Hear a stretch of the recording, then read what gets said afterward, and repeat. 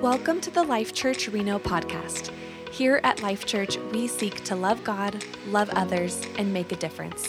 From wherever you're listening, we pray that this message impacts you. On August 16th, 1987, Northwest Airlines Flight 225 crashed just after taking off from the Detroit airport, killing 155 people. There was one survivor, a 4-year-old from Tempe, Arizona, named Cecilia. Originally, when the investigators were examining the crash, they originally believed that this little girl had actually been in one of the cars that had been hit by the plane on the ground. They had no idea that she had actually been on the plane until they looked at the flight's manifest and saw that she was listed as a passenger. You see a picture of her as a little girl. Now you see her as a grown lady. And as the investigators investigated further into the crash, and they went to the area of the plane where Cecilia had been seated, there they found her mother's body. And by their investigation, it became clear to them that what the mother had done as the plane was descending down, as she had gotten on the ground and surrounded her daughter, Cecilia, the little 4-year-old, in such a way that where the mother would absorb the vast majority of the impact, doing all that she could to possibly save Cecilia. And she was the one out of that entire plane who survived. And there was this sense in which this mother gave her life in order to save her daughters. There was a sense in which she took her place. And today what I want to talk to you about is this sense in which, this reality in which Jesus on the cross took our place. We've been in this series where we've been talking about why did Jesus die?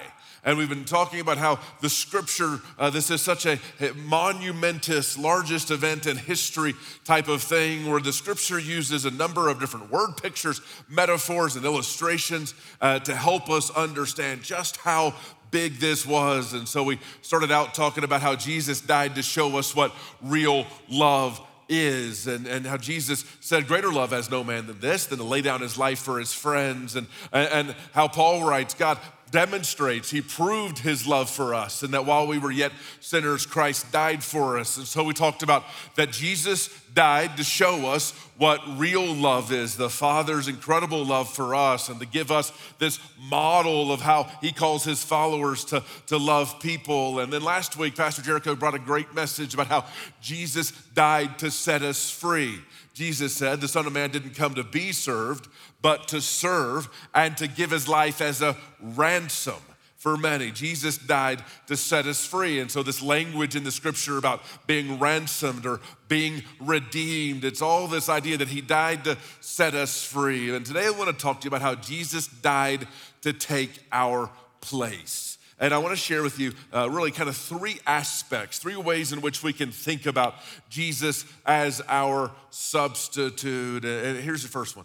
Jesus came as our promised substitute. And so as we read the Old Testament, there's a lot of different purposes for the Old Testament, but we must always remember that the ultimate purpose of the Old Testament is ultimately to promise and to look towards Jesus. He is every picture and type and shadow. So as we look at the Old Testament, there's pictures that are less clear, pictures that are more clear. There are prophecies that are less clear, prophecies that are more clear. But Jesus made it clear that the Old Testament points to him after his resurrection. If you have your Bibles, look at Luke chapter 24.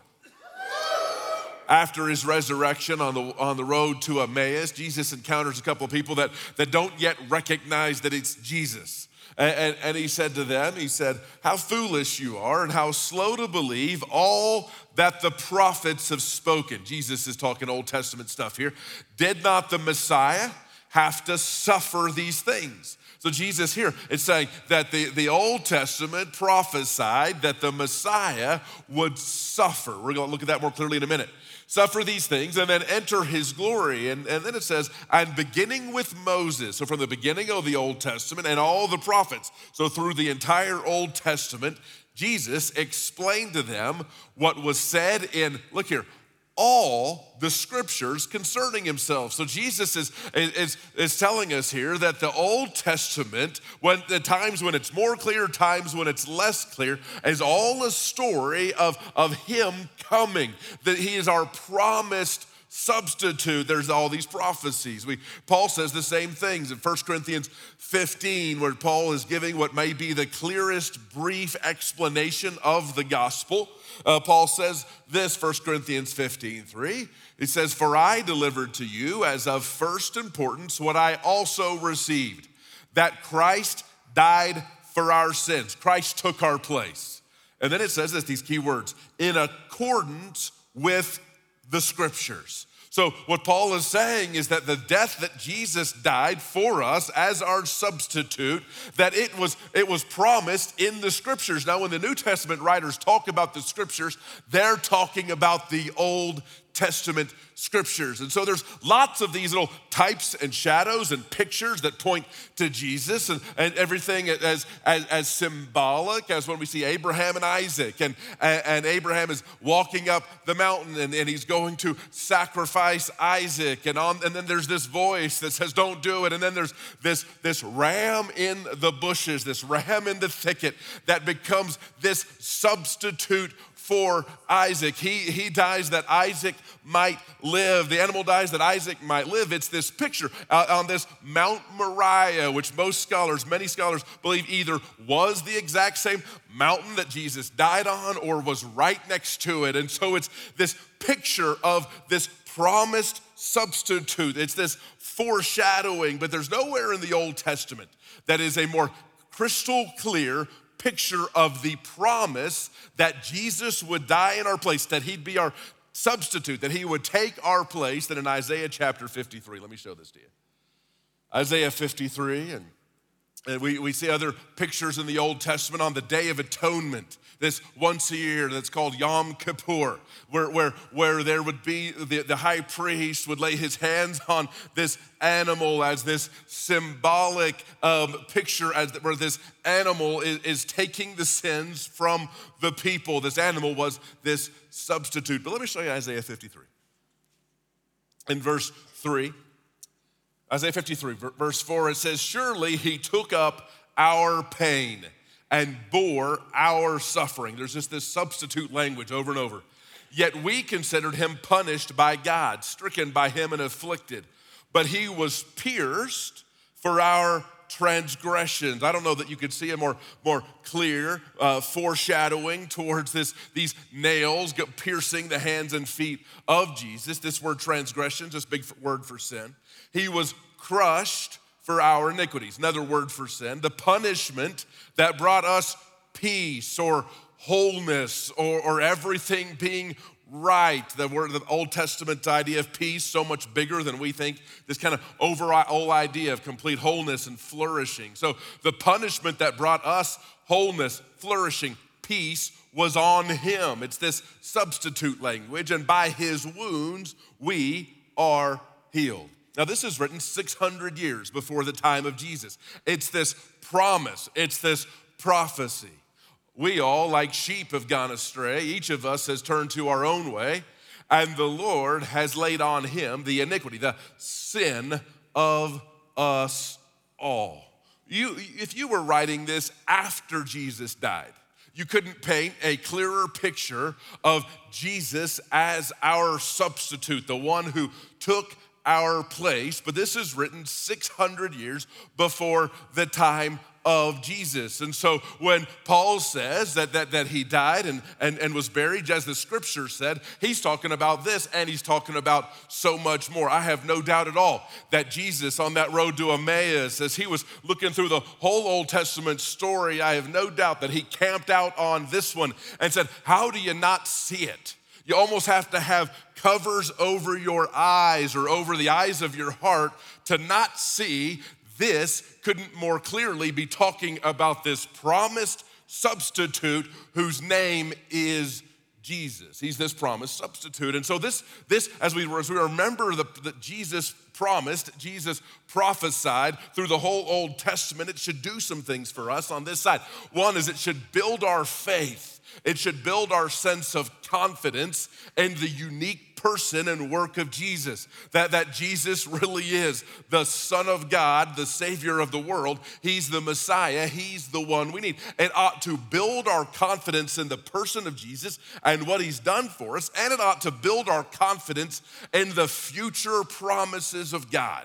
If so, these pictures, these types, these foreshadows that happened thousands of years before Jesus came, these incredibly clear words pointing to what Jesus would do on the cross for us, written 600 years before Jesus came, and then it all came clear, it all came true in a way that couldn't be more perfectly described, gives us confidence in God's future promises for us that we can look forward to. So Jesus is our promised substitute. Here's the second thing. Jesus is our perfect substitute. Jesus is our perfect substitute. And I want to show this to you in a couple of different ways. So today we're celebrating Palm Sunday, the day where Jesus came into Jerusalem and the crowd cheered and laid down their coats and these palms to receive him. And this day would have been the Jewish month of Nisan. This Jewish month of Nisan, this would have been the 10th of Nisan. Let me show you a couple of things here. So John 12:1, it says 6 days before the Passover meal, Jesus came to Bethany where Lazarus lived, whom Jesus had raised from the dead. That just gives us a little timing context. Now we go down to verse 12.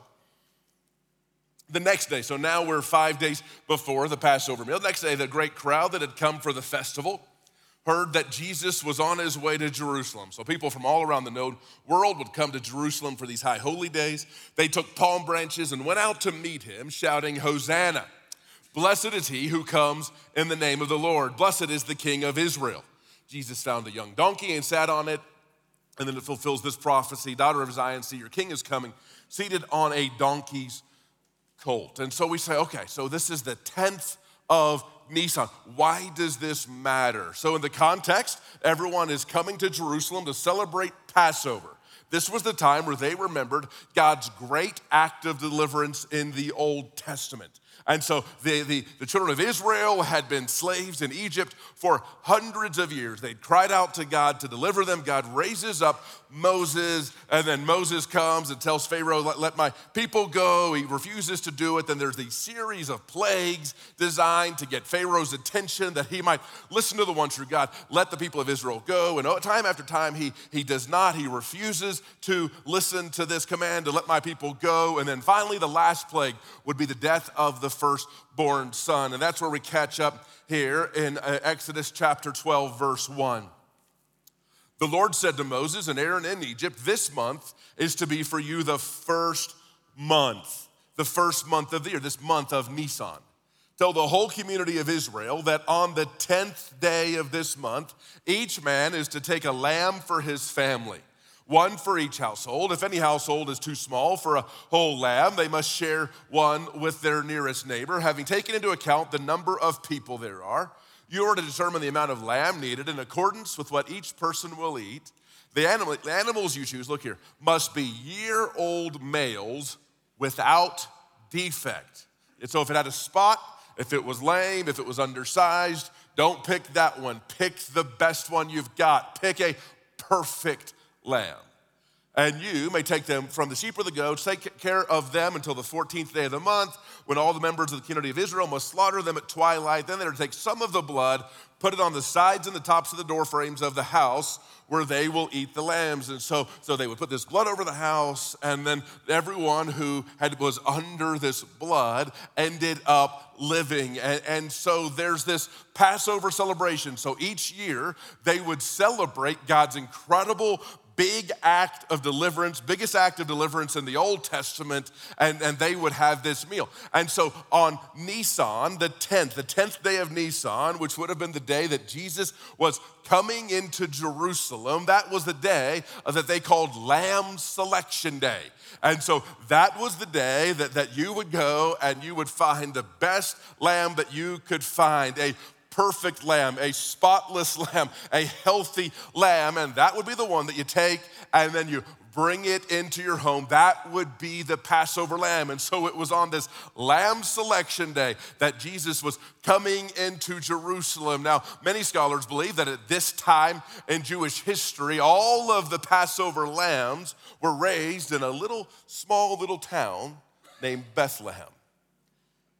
And so it was on this lamb selection day that Jesus is coming into Jerusalem. And there's this very real sense in which this crowd, without even knowing it, as they would say, Hosanna, and blessed is he who comes in the name of the Lord. This is the King of Israel. This is the Son of David. There was this sense, without even knowing it, that they were looking at this lamb and saying, the lamb is worthy. And so what we see here is this whole idea. Peter talks about this idea of Jesus, the perfect lamb.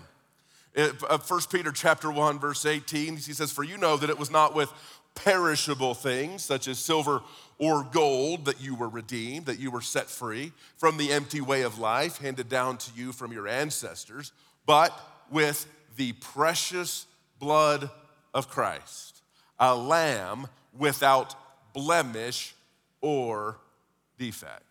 See, Jesus is our perfect substitute. Just like they had that perfect lamb, that lamb without blemish, this was Jesus. Jesus, our perfect substitute. Paul talks about it this way, 2 Corinthians chapter 5, verse 21. God made him who had no sin. You can read it. God made him who was completely perfect. God made him who was completely blameless. God made him who had no sin to be sin for us. I like the way he phrases it there. It's not this that he took our sin. It says he literally became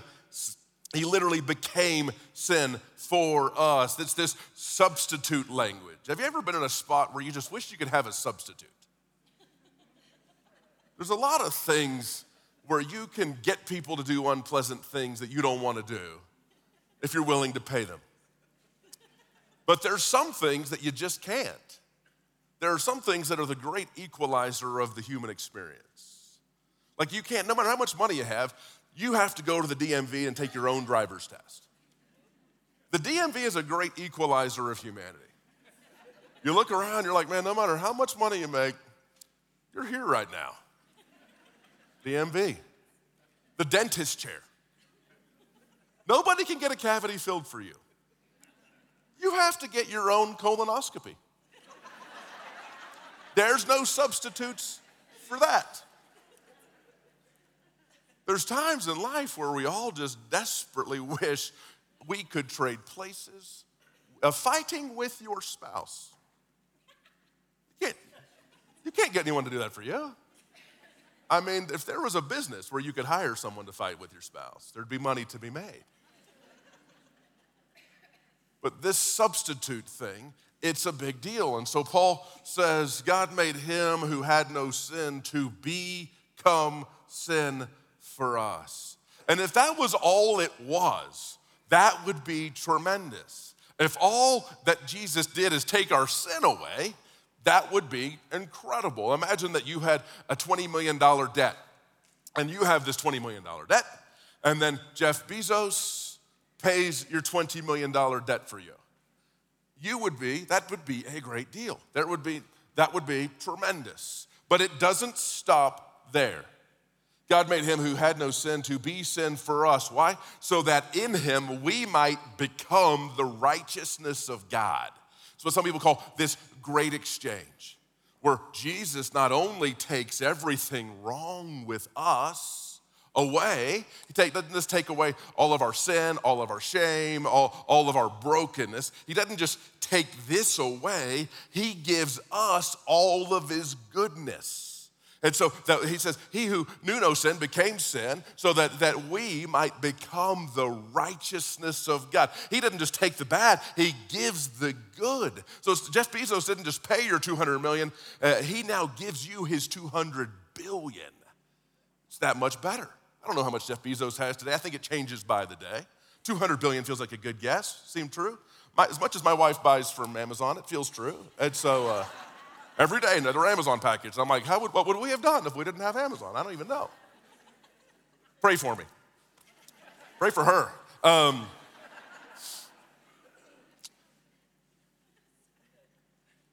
so the thing is, he's my perfect substitute. So the perfection of Jesus, it really can reframe how I view my sin, that what would have been a point of great shame now becomes a point of great gratitude, that his perfection, he's taken my shame, he's given me his perfection. What would have been a point of regret becomes an inspiration to love and worship.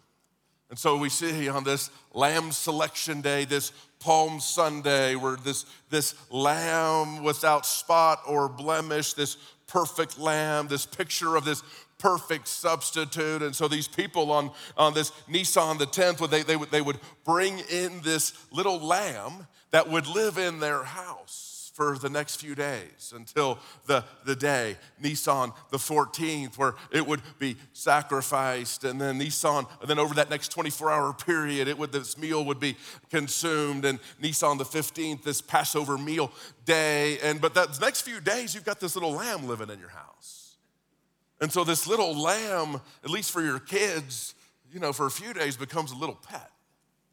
You wonder if maybe some of them, those little kids, we literally have had moments where we have seen a stray cat, and my kids instantly named it.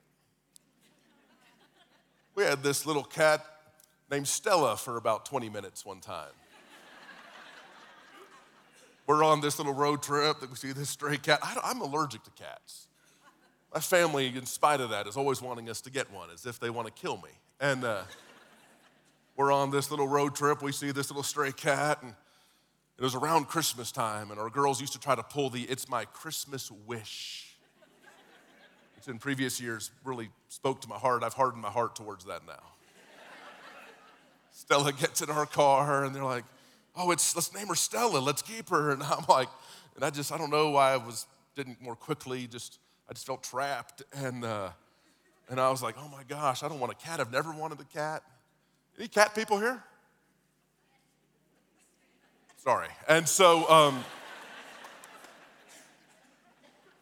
and I'm like feeling trapped, and they named this cat Stella, and then one of the girls opened up their door to the car. This was God's kindness to me. This was my Passover moment. One of the girls opens the door, and then Stella runs out of the door of the car, and then there was like a legit cat lady in the drive-thru behind us, who it's like she kept cat treats so she could trap cats. And it's like that little cat went by her door, and then she just swiped it up and put it in her car and became cat number 29 for her. And but in that brief little moment, that cat they still talk, the girls still talk. Remember when we had Stella? The 20-minute cat we used to have? And it became personal. And so you wonder in those few days where that little lamb is in these people's house, if there was this personal connection, which takes us to our third point. He is our personal substitute. Let me show you in Matthew chapter 27. We see Jesus is on trial here. He says, "Now it was the governor's custom on the festival to release a prisoner chosen by the crowd. At that time, they had a well-known prisoner whose name was Jesus Barabbas." Jesus was a common name here. We know him just as Barabbas. "So when the crowd had gathered, Pilate asked them, 'Which one do you want me to release to you, Jesus Barabbas or Jesus who is called the Messiah?' Pilate knew that there was no reason to crucify Jesus. He was looking for every reason not to, looking for a way out where he didn't put him at opposition with the Jewish leaders and opposition with the crowd. And so what he said he's going to do, he went in and went into that jail, found the worst prisoner he had, a prisoner that he thought, well, no one's going to want this person released. It'd be as if there was some sort of serial killer in our jail, and it's like, well, should we release Jeffrey Dahmer? First service, too, there were 6 people that felt okay to laugh about it. So, serial killer comedy is always awkward. It's you never really kind of find that sweet spot in your serial killer comedy. But it's as if he said, do we release Jeffrey Dahmer or do we release Jesus? And the people all said, give us Jeffrey Dahmer. Barabbas was the worst prisoner in the jail. He was trying to find a way not to have to kill Jesus. But he says, should we release? Which one do you want me to release to you, Jesus Barabbas or Jesus who was called the Messiah? For he knew it was out of self-interest that they'd handed Jesus over to him. While Pilate was sitting on the judge's seat, his wife sent him this message: "Don't have anything to do with that innocent man, for I've suffered a great deal today and a dream because of him." Pilate, like many of us, would do well to listen to his wife. He says, "Which one do you want me?" But the chief priests and the elders persuaded the crowd to ask for Barabbas and to have Jesus executed. "Which one of the two do you want me to release to you?" asked the governor. "Barabbas," they answered. "What shall I do then with Jesus, who is called the Messiah?" Pilate asked. They all answered, "Crucify him." "Why? What crime has he committed?" asked Pilate. But they shouted all the louder, "Crucify him." When Pilate saw that he was getting nowhere, but that instead an uproar was starting, he took water and washed his hands in front of the crowd. "I am innocent of this man's blood," he said. "It is your responsibility." All the people answered, "His blood be on us and on our children." Then he released Barabbas to them. But he had Jesus flogged and handed him over to be crucified. You ever wonder what was Barabbas thinking on that day? Barabbas was on death row, and back then when somebody was on death row, they meant it. It wasn't like you're on there 30, 40 years. It wasn't like there was a series of appeals. It wasn't like you might get a last-minute pardon by the governor as if that was the normal thing. He's on death row knowing any one of these days, my day's coming, I'm going to be crucified as criminals were done at that, as were killed at that time. He's waiting for the moment where he is going to be his day. And then he hears these crowds chanting, saying, crucify him, and you can't help but wonder if he was thinking, oh, I wonder if they're talking about today being my day, where I'm going to be crucified. And then the jailer comes to his cell and opens up the door and says, Barabbas, and he says, is today my day to be crucified? And then the jailer says, no, actually, you're going to be set free. And then he comes out and he sees that there's this man, and the people explain, well, it was going to be you or this guy Jesus called the Christ, and we all cheered for you. You're the one that got set free. You're the one that got released, and you can't help but wonder, as Barabbas must have just been thinking, and even the events of the rest of the day as Jesus would be crucified, if the light went on brightly in his mind, realizing that guy died so that I might live. See, for Barabbas, it was very, very personal. See, it's one thing to say Jesus died for the sins of the world. It's one thing to say Jesus died for all of us. It's one thing to say Jesus died for every person who's ever lived, but there's something different when we say Jesus died for me. On that night of the Last Supper, when Jesus was with his friends, he says, this is my body which is given for you. It was personal for them. It's personal for us. Jesus died for us. See, you got to think that Barabbas must have thought, that's my death, he's dying. Jesus took his death, and Barabbas was given the freedom that Jesus deserved. Jesus bore his guilt and shame and curse and grace and disgrace and death that Barabbas deserved. Barabbas received the release, the freedom, and the life that Jesus deserved. See, it was personal for Barabbas. Barabbas, who faced a death sentence, lived. Jesus, who was more fully alive than any person who'd ever lived, he died. It was personal for Barabbas. There's a book by a guy named Robert Coleman where he tells the story of a little boy whose sister needed a blood transfusion. The doctor explained that she had the same disease that the boy had recovered from 2 years earlier. Her only chance for recovery was a transfusion from someone who had previously conquered the disease. Since the two children had the same rare blood type, the boy was the ideal donor. Would you give your blood to Mary? The doctor asked. Johnny hesitated. His lower lip started to tremble. Then he smiled and said, sure, for my sister.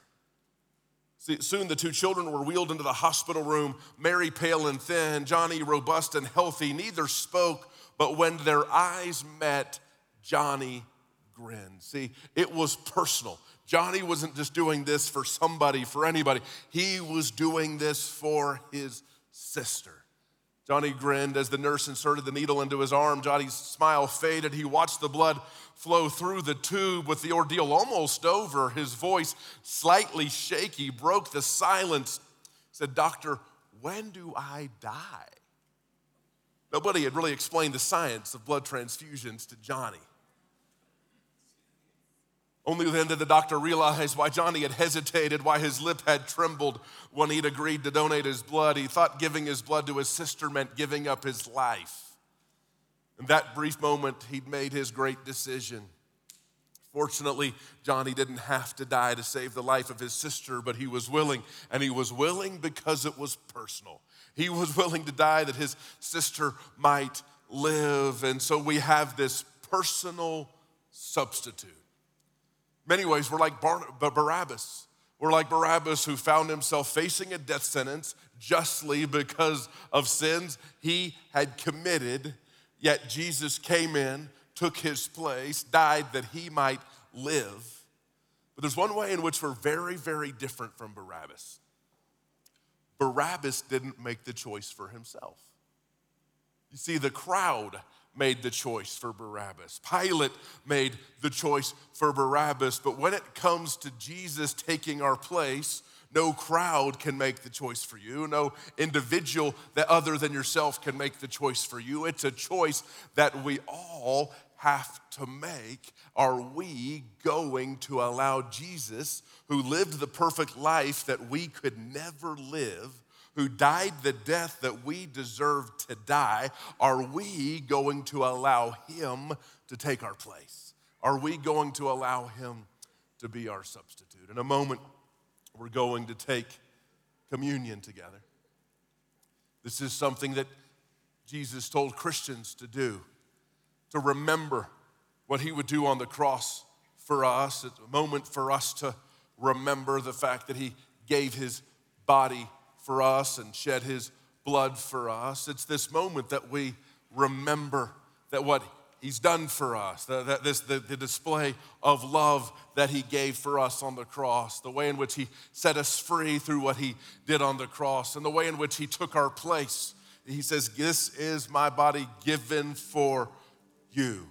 This substitute where he took our place. And it's also, there's this sense where we also are reaffirming, every time we take this bread and take this juice, this wine, every time we do this, we're reaffirming our belief that he's our substitute, that he lived a life we could never live, of perfection. He died the death we deserve to die, so that ultimately his perfection would be credited to us. All of our sin would be credited to him. We're sort of reaffirming that belief as we take these elements together. And so why don't we pray?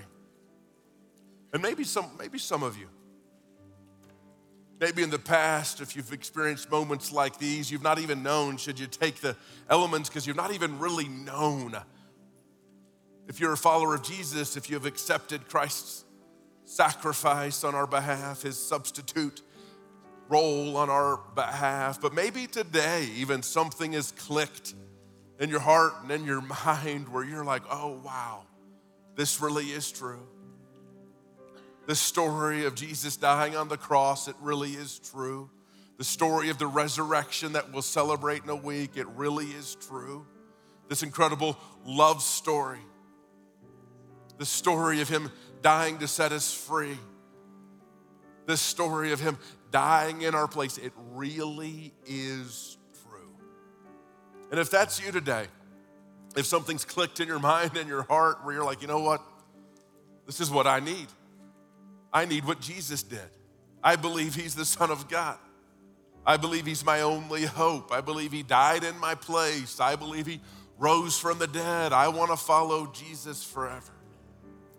You can even just declare that decision, that commitment, even by just taking these elements in a moment, a physical demonstration of you trusting in what Jesus has done, his dying as our substitute, his resurrection from the dead, your commitment to to live as his follower. So, Father, we thank you for Jesus.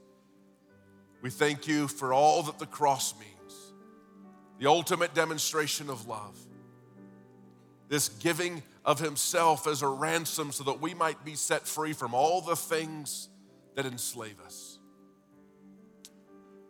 And this incredible substitution, taking our place, taking our sin, shame, and guilt upon himself, giving us all of his perfection and holiness and all of his goodness. We thank you for Jesus' broken body. We thank you for his shed blood. It's in Jesus' name we pray. So as we approach Easter this week, let us ask the Lord to cause the wonder of all that Easter weekend means to become more and more real in our lives. God bless you. Thank you for listening to the Life Church Reno podcast. Remember to subscribe to hear more messages like this, and you can also find more information at lifechurchreno.com. Blessings to you.